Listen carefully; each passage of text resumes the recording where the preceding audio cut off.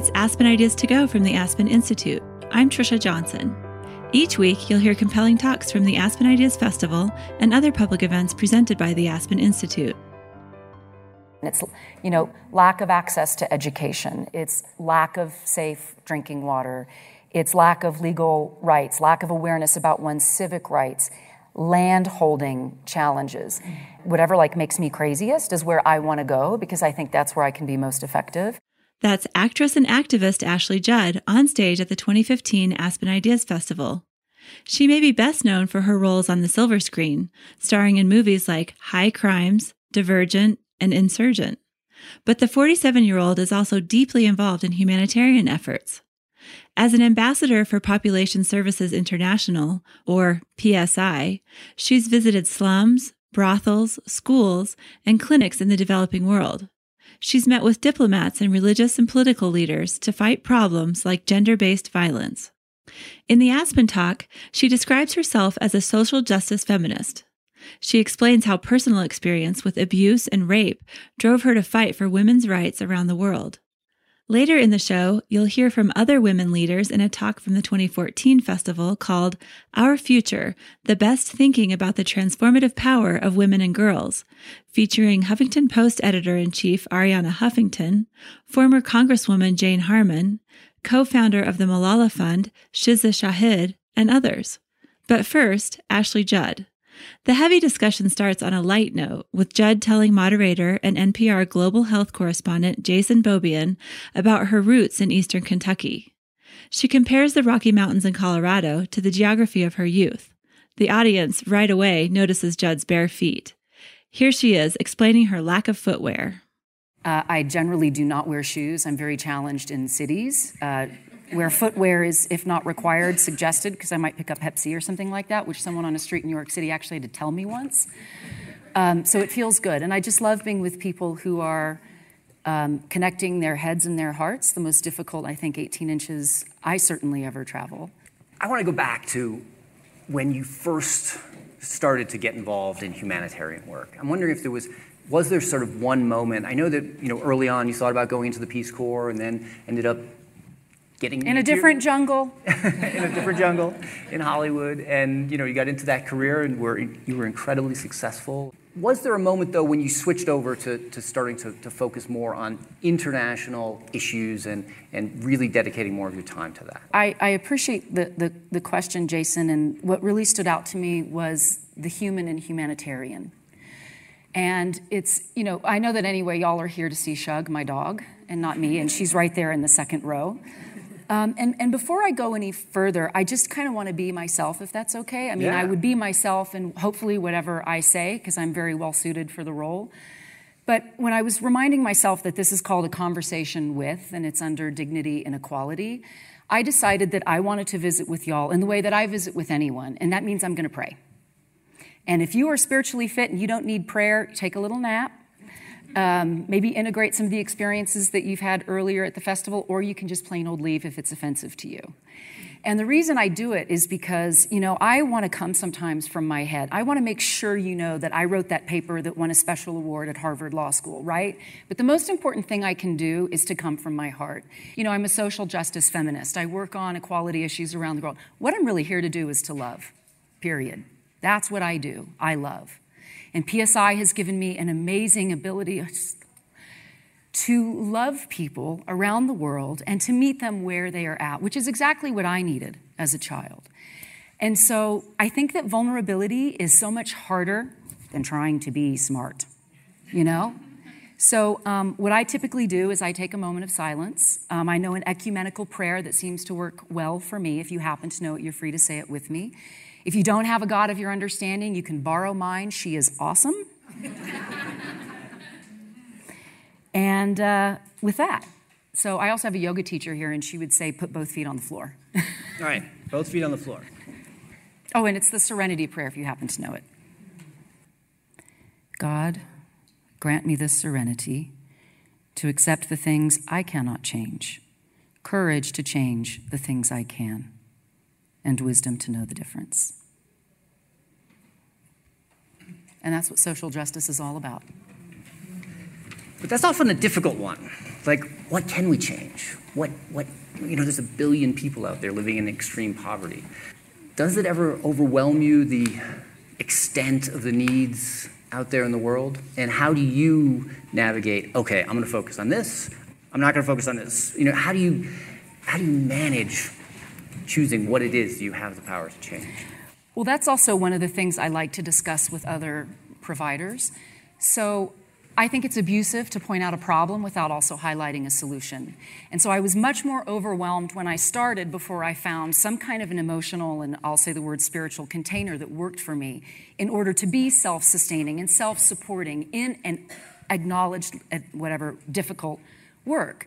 And so when you were saying 1 billion people living in extreme poverty, I was immediately, the United Nations Population Fund, my favorite, read their added up document if you haven't yet. Last year, there were 54 million unintended pregnancies. More of those unintended pregnancies ended in unsafe abortion than in live births. However, also last year, PSI averted over 4 million unintended pregnancies, particularly amongst poor women. Long-lasting reversible contraceptives, meeting the unmet family planning needs of girls and women around the world with choices that are suitable for them culturally, for their particular context, for their reproductive and sexual needs at that time. So yes, overwhelm, solution. It's that flowing grace of, wow, this in this moment feels like it might kill me, and today I'm here for Fura Justine. Don't know. I've been thinking about her. I met her at a forcibly displaced persons camp in Eastern Congo, and I can see her, I can feel her, I can feel not only her skin, but the texture of her ragged pink polyester dress.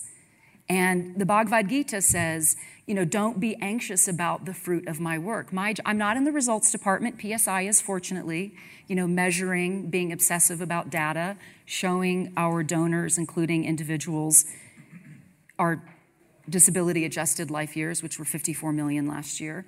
But I'm just supposed to show up and do the next good, right, honest thing.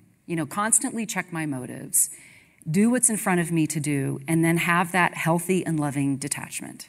Well, one thing I was struck by in your memoir, All That Is Bitter and Sweet, was you recount going into the DRC and meeting women there, meeting rape survivors.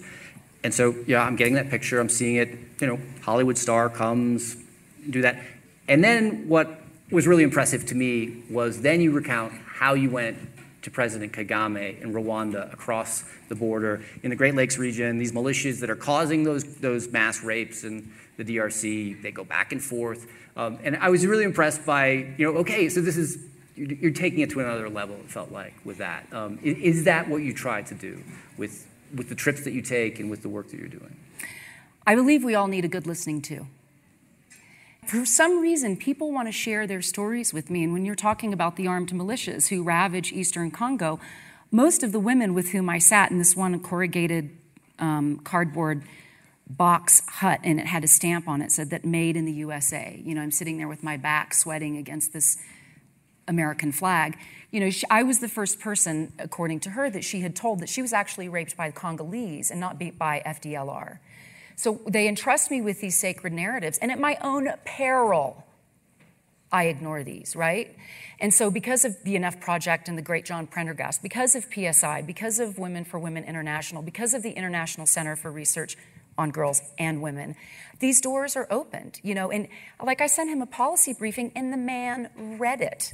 How awesome is that? And one of the women with whom I sat, she conceived in rape, and the name of her daughter is Naomi, which is my mother's name. And on that same thing, I thought that Nick Kristof's introduction...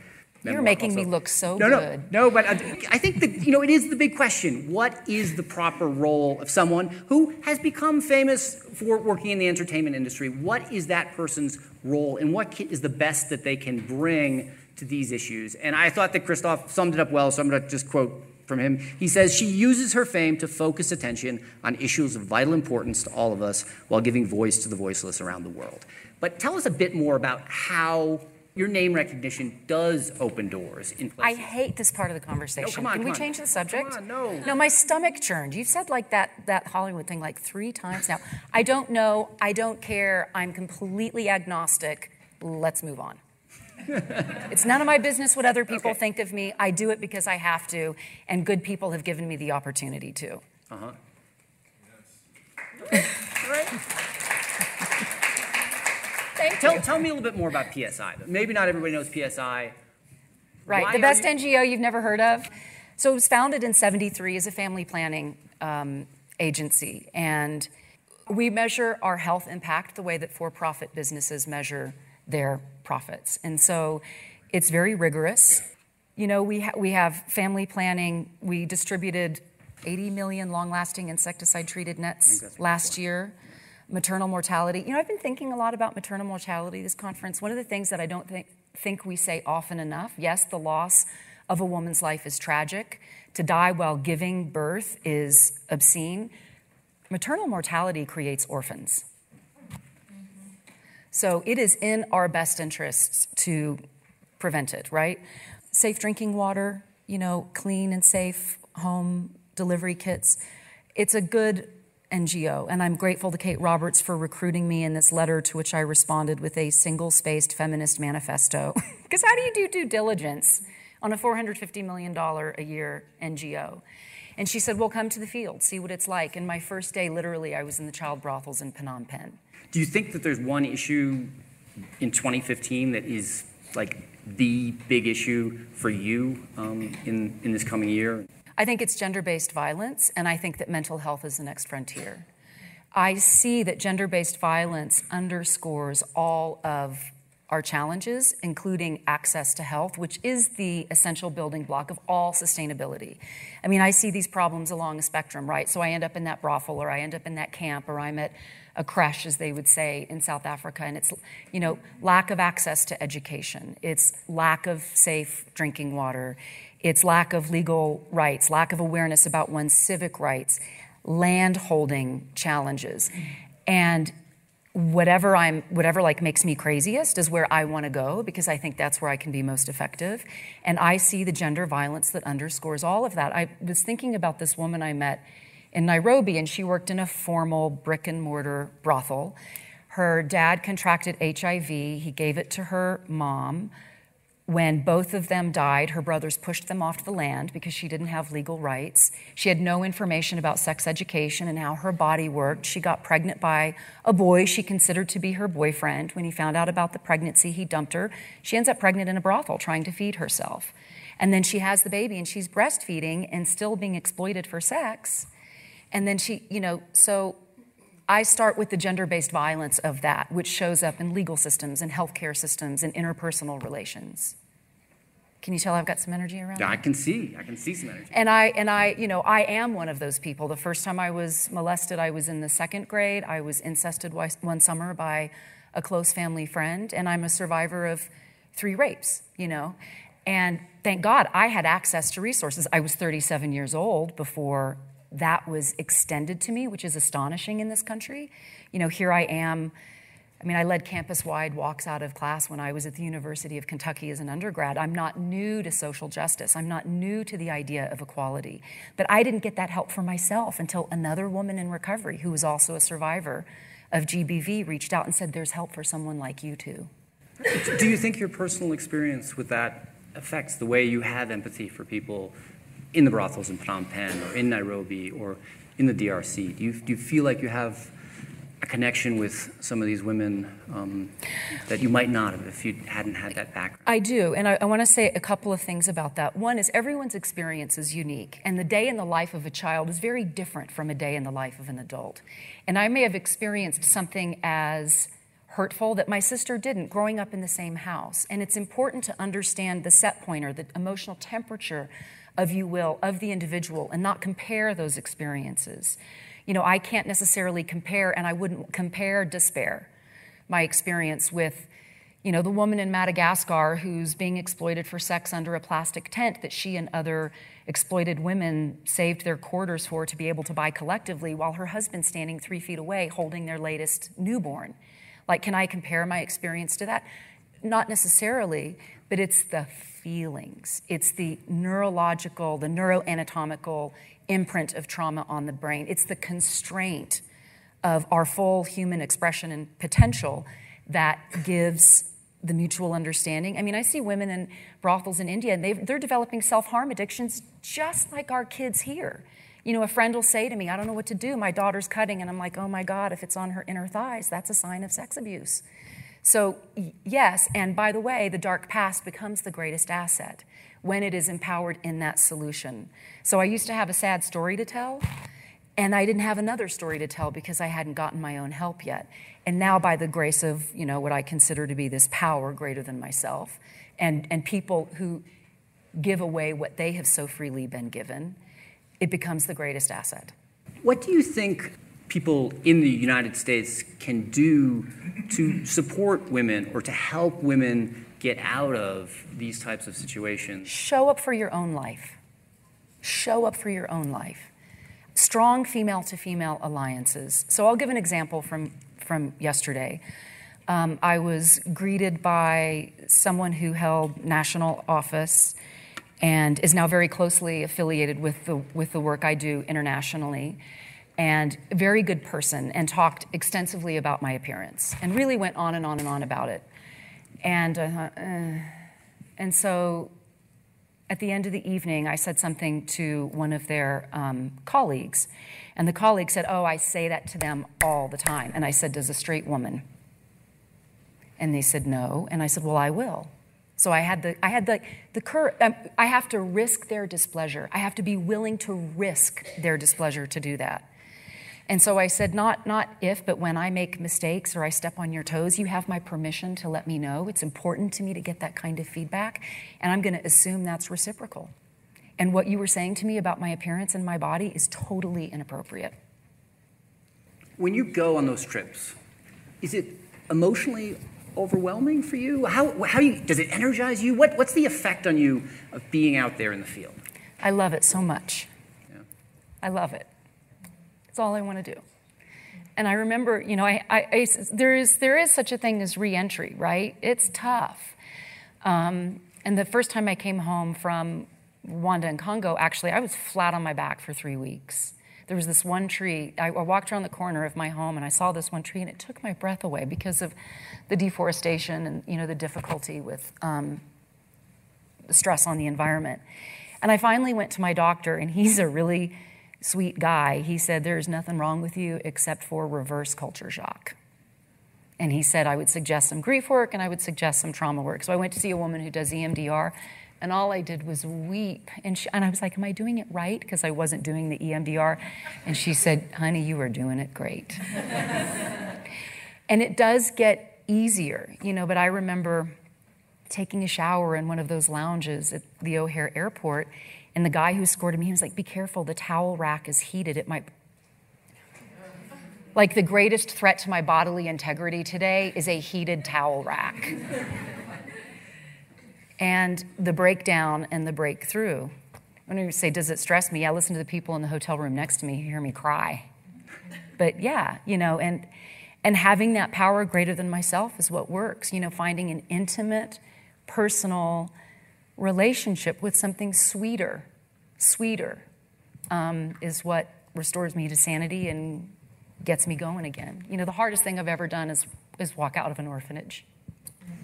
No, I was based in Johannesburg for 4 years, and my wife and I started volunteering at an orphanage there, and yeah, it was that was between 2002 and 2006, and those rooms, I remember we used to go, and all they wanted from the volunteers who came in was to hold the babies and change diapers. Absolutely. And all those children they just wanted to be held. Yeah. And it was so hard to leave. It was so hard to walk out of there.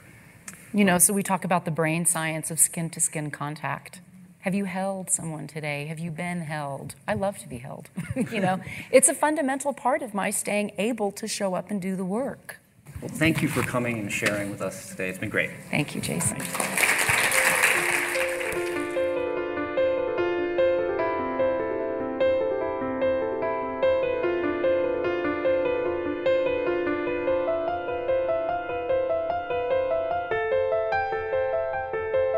That's actress and humanitarian Ashley Judd on stage in Aspen in 2015. 1 year earlier, 10 women leaders delivered their ideas on how to improve the lives of women and girls. The talk, called Our Future, The Best Thinking About the Transformative Power of Women and Girls, was part of the 2014 Aspen Ideas Festival. CEO of the Thomson Reuters Foundation, Monique Villa, kicked off the presentation. So, my big idea, did you know that millions of children are invisible? As we speak now, there are 230 million girls and boys under the age of 5 whose birth has not been registered. If your birth is not registered, you don't exist for the law. 60% of these 230 million children live in Asia, most of the rest in Africa. So imagine just now, if your children were denied access to school or access to healthcare, if they could not prove how old they are and who are their parents, and if you could not prove that you are their parents. So the lack of ID makes these children, the majority of them, of course, are girls, vulnerable and exposed to all sorts of evil. Among this evil, child labor, child marriage, child trafficking. We must take action. But how can you force 400 and something million parents to register their children when they are born? And sometimes these parents don't even know it is possible to register their children. And sometimes they don't even know that by registering their children, they would give them basic rights. I've been thinking about it, and I'm not the only one. Many around the world have been thinking about that to find a solution. We never found a solution because it's very per country. So I came with a big idea. Because let's try to put in the same room for 1 hour some of the biggest brains of Silicon Valley. And I was thinking of that after listening the other day here to Brian Chesky of Airbnb. And he was brilliant on shared economy, etc. And I was thinking, if you put him and you put the guy who created Uber and the one who created Dropbox and many other whose popular company have transformed our life, put them in a room, 4 or 5 of them in a room for 1 hour, and tell them come with solution about this issue. It would be very interesting to see what they find out and what they come up with. That's my big idea.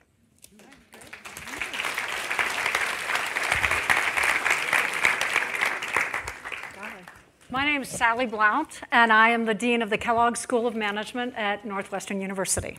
And I'm going to start with a story. A few years ago, my daughter Haley, after she got accepted into college, decided that she wanted to take a gap year. And she proceeded to research and craft a very impressive 12-month itinerary that was going to take her to 3 projects in 3 different countries. And as she was presenting this final plan to me, I suddenly realized that my 18-year-old daughter was proposing to make her way around the world on her own, literally. And I flinched. And I told her, I'm not quite so sure I can back up this plan. And to my amazement, my strong-willed daughter didn't lash out at that moment to defend it. She stopped, and she turned to me and said, "But Mom, this is what the person I want to become would do." So as you might imagine, Haley has taught me a lot of lessons. Perhaps most importantly from this moment, she made me realize that we have a responsibility to both encourage and support young women, to be deliberate in dreaming about the people they want to become. Women now make up more than half of the people entering the top universities in the United States, but still only a small fraction of CEOs, board directors, and government leaders. And at Kellogg, we've identified 3 critical pivot points where we're losing women on the way to the C-suite: the launch, the child-rearing years, and the transition to senior leadership positions. And today I'm going to focus on the launch, that critical first job after college, because I've seen a lot of troubling statistics recently from Northwestern and Harvard that show that in their first year out of college, women from these top schools are up to 50% less likely than their male peers to enter the most competitive business tracks, like investment banking and management consulting. And when I look back on my own career, I now realize how important my own first job was at BCG. It set me on the trajectory that has actually landed me as the first, and so far only, female dean of a top-ranked business school.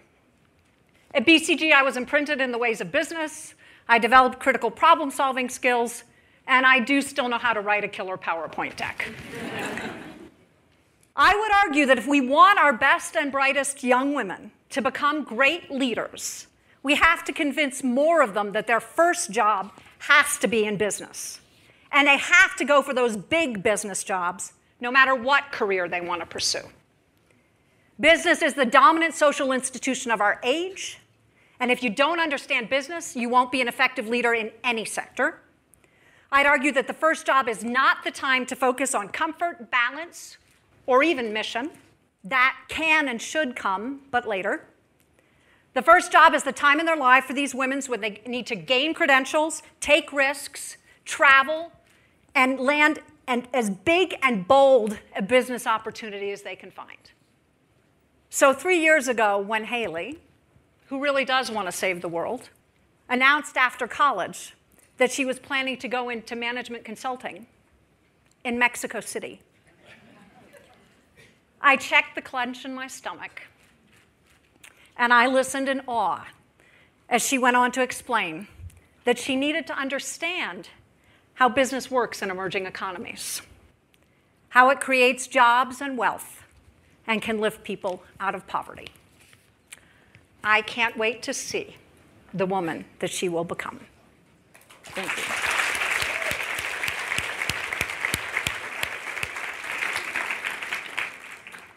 So I'm Lori Gottlieb, and I am a contributing editor for The Atlantic and a psychotherapist and the author of Marry Him, The Case for Settling for Mr. Goodenough, which is not about settling.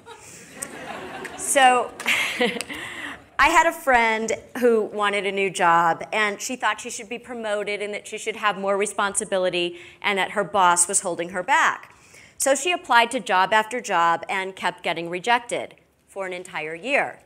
So one day, thinking that I was being a good friend, I said that she should apply for some lower level jobs because she didn't have the skills for these other jobs, and that was why she kept not getting hired. And she didn't speak to me for months. And I realized that I had made a horrible mistake. I had gone off the female empowerment script. According to the code of female empowerment, I should have joined the chorus of our other friends who told her that she was right, that her boss didn't appreciate her talent, and that she should absolutely go after these other jobs that she deserved. And when she was turned down for another position, I was supposed to say the empowering thing about how it was their loss and they were nuts to have hired somebody else. But I made the fatal error of telling the truth. Men don't do this. They don't pull this crap with each other. They just say it like it is because that's what true friends do. So here's my big idea for women. We need to stop being such liars. We lie to each other all the time, every day, in ways big and small, and it doesn't serve us or help us get what we want. We've become yes women in the most dangerous sense. Thinking that we're being supportive, we blindly cheer each other on, but how can we offer good counsel if we aren't being honest? Case in point. A colleague had been having a hard time dating, and then a male friend said to her, "You should date less good-looking guys." Now, as harsh as that sounds, this woman did just that, and the next person she went out with, she fell in love with and married. And then later, she said it was so refreshing after her female friend had led her in the wrong direction, saying that these other guys were commitment phobic, or they were intimidated by her success, or they were secretly gay, when everybody knew that was not the case. But my colleague also admitted that if a female friend had given this advice, she would have rejected both the advice and the friend. In fact, she would have gone to the others to complain, and they all would have done the yes woman thing of reassuring her that the honest friend was no friend at all. Oh, and she wouldn't have met her husband. And my other friend, the one who wanted the job, she eventually did get her dream job, but only after she took a couple of lower-level jobs to hone her skills, and only after wasting nearly 3 years applying for the wrong positions. So, my hope for women in the coming decade is that we recast female empowerment away from these kind of you go girl white lies to a much greater form of strength that comes from the ability to take in a healthy dose of reality so that we can make the necessary changes to live more fulfilling lives. Instead of a pack of well-meaning enablers, what we women really need is other women brave enough to tell us the truth. Very good.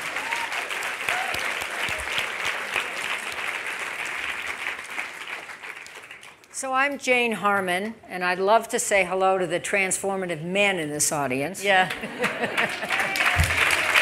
I am a mother of 4, a grandmother of 4, a recovering politician having served 9 terms in the United States Congress and survived, and now president and CEO of the Woodrow Wilson International Center for Scholars in Washington, D.C., the first president who happens to be a woman. I have a big idea and a big insight. My big idea is something we are doing at the Wilson Institute, which is to run a project called the Women in Public Service Project with a goal of 50 by 50. 50% women in decision-making public service jobs worldwide by 2050. The origin of this project was in the State Department when Hillary Clinton was Secretary of State, and she, working with the 7 sister women's colleges in the United States, you probably all know which they are, there are only 5 left, alas. I went to one, Smith, formed this thing together, and it is based on a training model where 50 women from all over the world go to institutes, which are now all over the world, and learn very practical skills to be in the public service business, elected or appointed. This model is not going to get to scale by 2050. Any business school dean could tell you this. So we're now transforming it to a model where we do online learning, and we are figuring out with the best and brightest, many of whom came to the Aspen Ideas Festival, how to make this work in as many countries as want to adopt it. We'll get there, 50 by 50, and that's a good start. My big insight is that as women, we always feel guilty. That's why I gave my credentials as mother, grandmother, et cetera, et cetera. Well, live with it. You're never going to get over your guilt. If you are passionate about something, pursue your passion. That doesn't mean you can't come home for dinner, you can't go to the school play, and you can't apologize occasionally to your loving and inconvenienced husband. You have to do all those things too. But pursue your passion and live with your guilt. Bravo.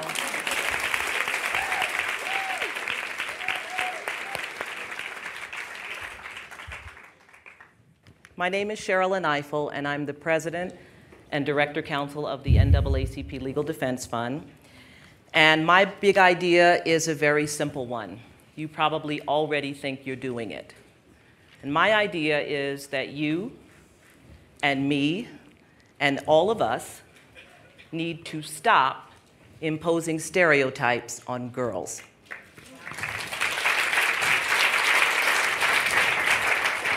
This year is the 60th anniversary of the Supreme Court's decision in Brown versus Board of Education, the 50th anniversary of the Civil Rights Act of 1964. But so few of us realize the extraordinary role that girls played in bringing these civil rights gains to bear. It was a girl named Barbara Moten, who was 16 years old, who created, started, and managed to execute a walkout at her high school in Virginia in 1952 because of the lack of resources that her school had, no desks, no gym, etc. She embarrassed the adults into challenging the system, which became one of the first cases that later became the 4 cases involved in Brown versus Board of Education. We should remember Linda Brown, the young girl who had to walk 40 minutes across a railroad track past the white school to take a bus to another school because of segregation. And Linda Brown's father, seeing her courage walking to school every day, decided to allow that family at great personal risk to be plaintiffs in Brown versus Board of Education. Or even more recently, it was LaShonda Davis, who finally spoke out about the sexual harassment that she was suffering at the hands of a 9-year-old boy in her school in Monroeville, Georgia, which resulted in the case that held that you can bring sexual harassment claims under Title IX if a school allows a sexually harassing, pervasive environment to exist at their school. But what we see happening increasingly, particularly for African American girls, is that they're being told to shut up and sit down and pull down their skirts and not speak up. We see this in the out-of-suspension statistics that are skyrocketing for African American girls. Wisconsin has the highest rate of out-of-school suspensions for African American girls. 21% of all African American students, girl students, were suspended out of school in Wisconsin in 1 year. In 1 year. Why are they suspended? For being disruptive, for being loud, for being disrespectful. What about 7-year-old Tiana Parker, who was sent home from her school in Oklahoma for wearing her hair like mine in dreadlocks?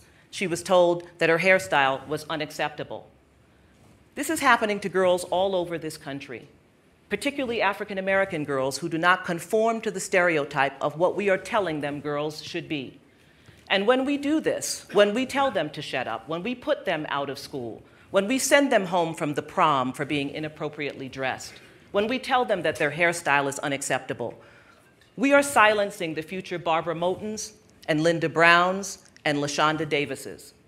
So trust me, you're doing it. Stop doing it. Stop imposing stereotypes on African American girls. Girls, African American girls, are loud, disruptive, confused, courageous, scared, frightened. They're girls, like every other girl. Let's see what kind of women they can become.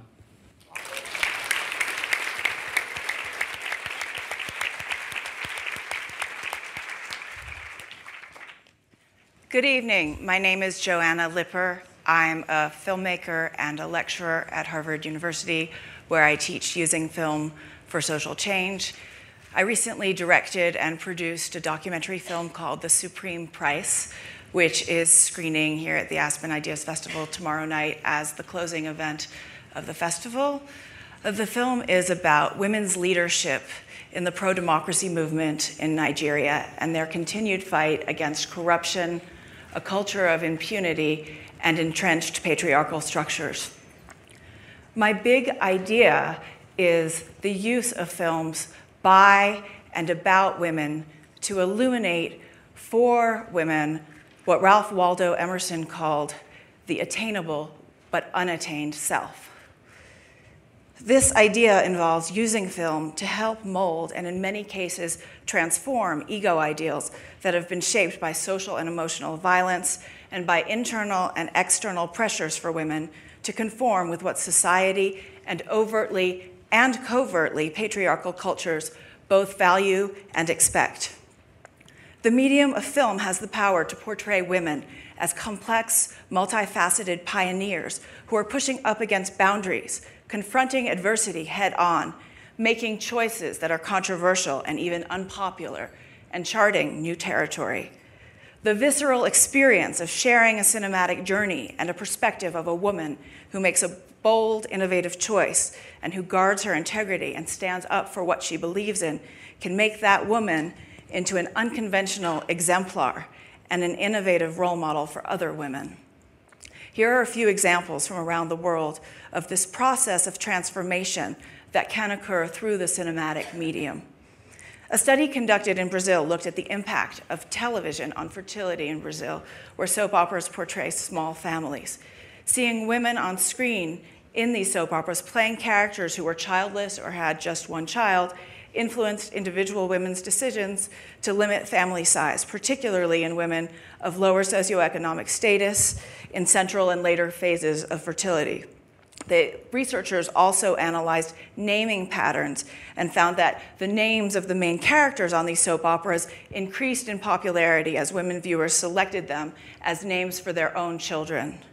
A study conducted in India looked at the impact of exposing rural women to cable television, which showed programs set in urban environments where attitudes about women's roles were more progressive. The researchers found that the introduction of cable television improves the status of women in these rural communities. Women with access to cable television reported lower tolerance of domestic violence, less acceptance of prioritizing male children, and more autonomy and lower fertility. In addition, access to cable television is associated with increase in enrollment in schools. Perhaps the researchers thought because of increased women's status as decision makers in their own households. So now to close, let's look very closely at the film and television industry in the United States. For women directors in the United States, opportunities to direct narrative feature films and television are few and far between. In 2013, just two of the top 100 grossing films in this country were directed by women.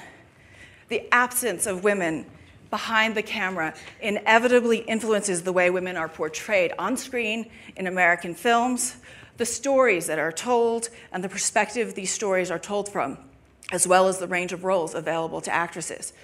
This in turn limits what women and girls watching films are able to imagine and discover for themselves through the process of identifying with characters on screen, and also what men are able to envision. We need to bring more equality to the filmmaking process in order to illuminate for women and for men what Ralph Waldo Emerson called the attainable but unattained self. Thank you.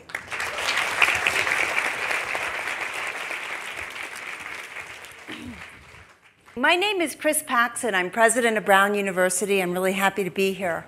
I am an economist. I've worked over my career in health and development. And I think if we had to make one investment in women and girls in the next 10 years, my choice would be to make sure that we achieve parity in secondary schooling in the poorest countries of the world. So I want to just start with a little story. In 1991, I was traveling with 3 male colleagues from Nairobi to Kampala. We were driving overland. And we stopped to buy sodas somewhere along the way. And this young girl, she must have been about 12 years old, she sold me a soda, and we started talking. And she looked over at the car and said, "Which one of those 3 men is your husband?" And I said, "None of them." And she looked very shocked. And I said, no, my husband's at home. And she said, "Okay, that's fine." And then she said, "Do you have children?" And I said, "Yes, I have a 2-year-old child." And she looked again startled and said, "Who's taking care of your child?" And I said, "My husband." And she got this gleam in her eye, and she said, "That's the way to do it." It was just great. Sure. But, I think about that girl because she's probably in her mid-30s now. And she was clearly not in school. She was probably 12 or 13 years old. And I know the data. I know that for girls who don't go to secondary school, they are more likely to die of maternal mortality. In some areas of Africa, girls who don't go to secondary school, women, have a 1 in 30 lifetime chance of dying associated with childbirth. I know that their children are much less likely to thrive, and I know that their incomes and their status in life is going to be much lower over the course of their lives. These are really grim statistics. Now, the good news here is that over the past 15 years, 10 to 15 years, across the world, we have made remarkable progress in raising the status, educational status of girls in primary schools. In most countries of the world, we are at or close to parity, gender parity, in primary school schooling, primary school attainment. And that's remarkable, that's wonderful. But the next frontier is secondary schooling, which is something that will help women delay marriage, reduce childbearing, improve their health, improve the health of their children and their families. Now, this is a big goal, and it's not an easy one to achieve. But if you look at what's happening across the world, you can see some very innovative and important solutions, ways that we're helping to create programs to keep women and girls, keep girls in school through high school. Some of these are conditional cash transfer programs, scholarship programs where families are actually rewarded for keeping their girls in school. They may be rewarded for keeping their boys in school too, but some of the most successful programs have actually rewarded families more for girls' education than for boys' education. We see examples in Mexico, we see examples in Malawi, we see examples in Cambodia, and we know that these programs work. There are huge cultural barriers to keeping girls in school, many other problems to contend with. But, you know, again, I'm an economist. I think some of these financial mechanisms for increasing girls' schooling are very successful. I'm excited about them. I hope we see them expand through the coming decade. Thank you. Hi, my name is Shiza Shahid, and I am the CEO and co-founder of the Malala Fund. I was just saying to Chris as she sat down, and we did not plan this, that I could not agree with her big idea more. That's exactly what I was going to expand upon. So I feel honored to build upon everything that you've said. But let me begin by telling you why this matters to me. So Malala, my co-founder, is a 16-year-old child. Last year, she was shot in the head on her way back from school. She was targeted by the Taliban because they wanted to ban female education. Malala almost died. She was in the hospital for a number of days, barely clinging on.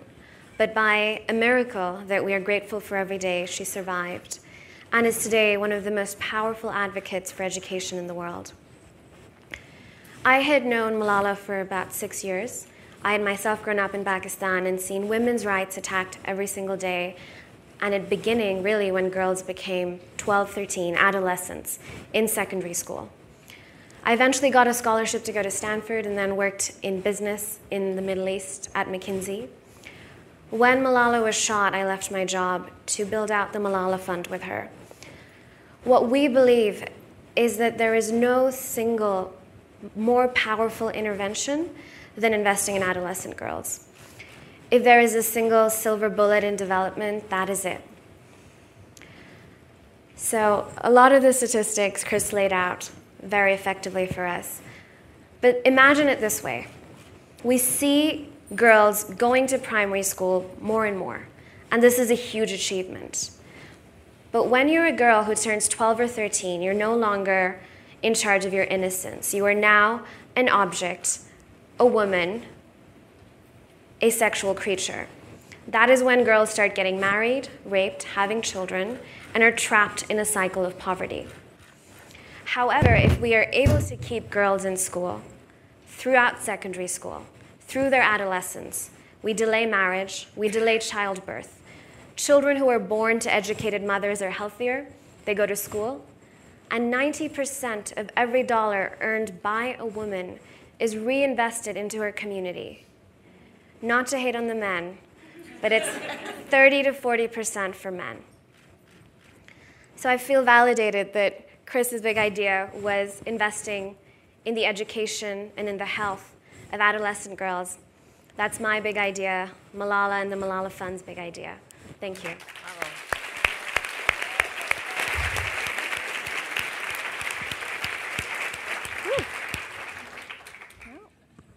I'm Pamela Reeves. I was a senior advisor in the State Department's Office of Global Women's Issues under Secretary Clinton. Now I advise the Gates Foundation on global women's issues.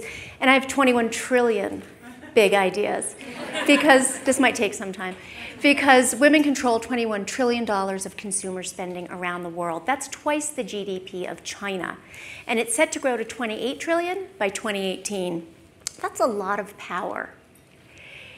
The power that women control with the private sector can be leveraged to create the kind of social, economic, and leadership advances we want to see for ourselves, for our sons and daughters, for our communities, and for our economies. And it's not just purchasing power.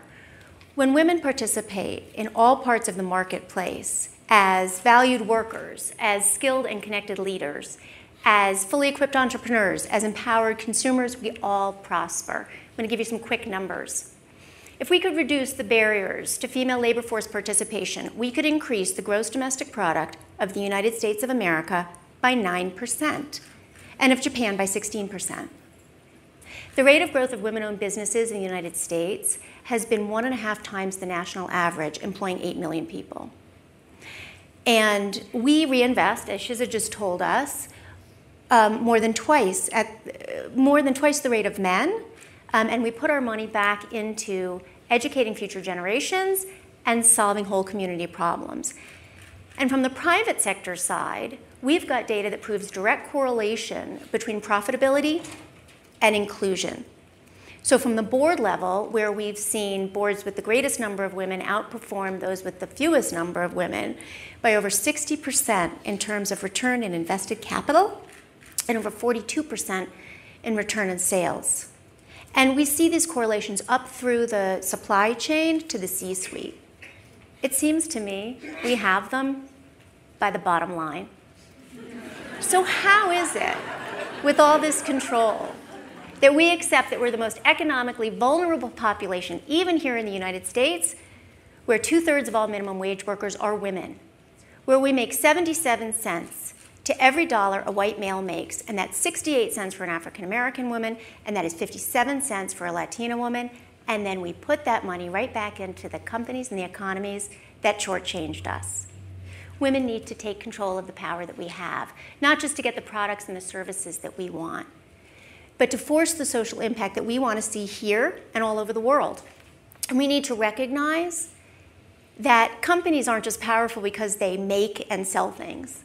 Companies have a unique and wonderful capacity, actually, to promote and create the kind of seismic societal transformations that government and civil society cannot manage on our own.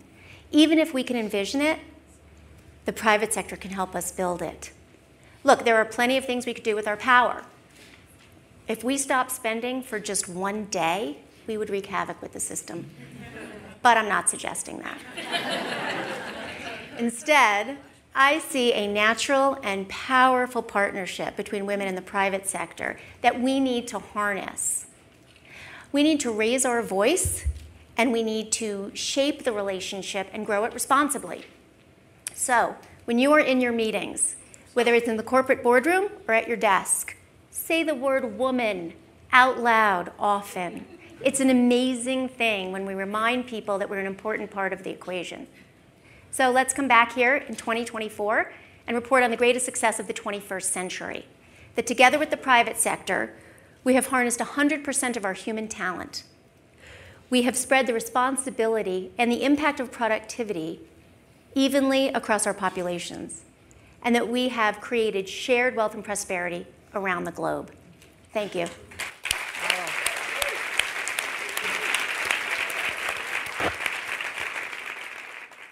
Good evening. I'm Arianna Huffington. I'm the editor of the Huffington Post and the author of Thrive. And my idea is about the fact that it is time for us to launch the third women's revolution. The first women's revolution was giving us the vote. The second was giving us access to all jobs and the top of every field. And it's still, as everybody here has acknowledged, very much an incomplete revolution. But I don't believe we'll ever be able to complete it. I don't believe we'll ever get to 50 by 2050 until we launch and succeed in the third women's revolution, which is about women saying we don't just want to be at the top of the world, we want to change the world. Because the way the world is designed at the moment is not working.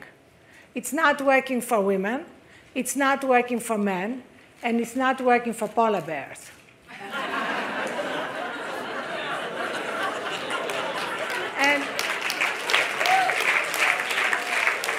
And for women to just say we want to be in the C-suite and we want to be in Congress without changing the way the system is designed by men, although none of the men present here, of course, is not enough. Nothing is really going to change. And so women need to lead the way to reimagine, first of all, what success is. Because for me, it starts with that. At the moment, success in our culture, and we've actually exported it around the world, is defined as simply two metrics, money and power. And this is like trying to sit on a two-legged stool. Sooner or later, you fall off. we need the third metric. And the third metric consists of 4 pillars. The first is our well-being. Modern workplaces designed by men are fueled by burnout, sleep deprivation, and exhaustion. And women pay a much steeper price than that. All the latest science shows that women in stressful jobs, like everybody here and here I'm sure, have a 40% greater risk of heart disease and a 60% greater risk of diabetes. So when women don't choose to climb up the ladder, it's often for survival reasons. The statistics are daunting. That's why when I spoke at your alma mater, Jane, at Smith, gave the commencement there, I urged all the women graduates to sleep their way to the top.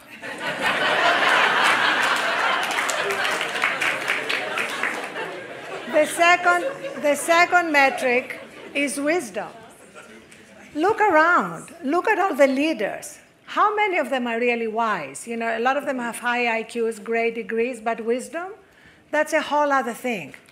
And wisdom cannot happen without time for reflection. Increasingly, politicians have designated thinkers and absolutely no time for reflection, and you see the results all around the world. And you see the lack of trust in our political system and all the consequences. Look at what happened with the financial collapse. Where were the CEOs? Burnt out, sleep-deprived, not noticing the icebergs about to hit the Titanic? There was a really interesting op-ed by the woman CFO of Lehman Brothers, who wrote about how she was completely burnt out. She had destroyed her marriage. She had destroyed her private life. What she didn't say is that that wasn't exactly good for Lehman Brothers either. President Clinton himself said that the most important mistakes I made when I was tired. He did not specify what mistakes. But we need to stop walking around in the C-suites congratulating people for working 24/7. We need to stop using the language of war. We are killing it. We are crushing it. The other day, I heard our head of sales say, we need just one throat to choke. He meant just one person accountable. But do we really need to use that language? Women need to change that. The third is just wonder. You know, here we are in Aspen, but the way we've designed our work is so driven by constantly being on our devices, constantly multitasking, we miss everything. We miss the beauty and the wonder around us, and that makes us lesser human beings because you know what? We are more than our jobs, however magnificent our jobs may be. The fourth metric is giving, because giving absolutely completes everything. So let me just end by saying that if you remember the last time you were at a memorial, eulogies have nothing to do with our resumes. Have you ever heard somebody being eulogized by saying, you know, George was amazing. He increased market share by 1/3. So let's remember that and launch the third women's revolution. That was a panel of women leaders, including Monique Villa, Sally Blount, Pamela Reeves, Christina Paxson, Lori Gottlieb, Arianna Huffington, Sherilyn Eiffel, Jane Harman, Joanna Lipper, and Shiza Shahid. The women were on stage during the 2014 Aspen Ideas Festival.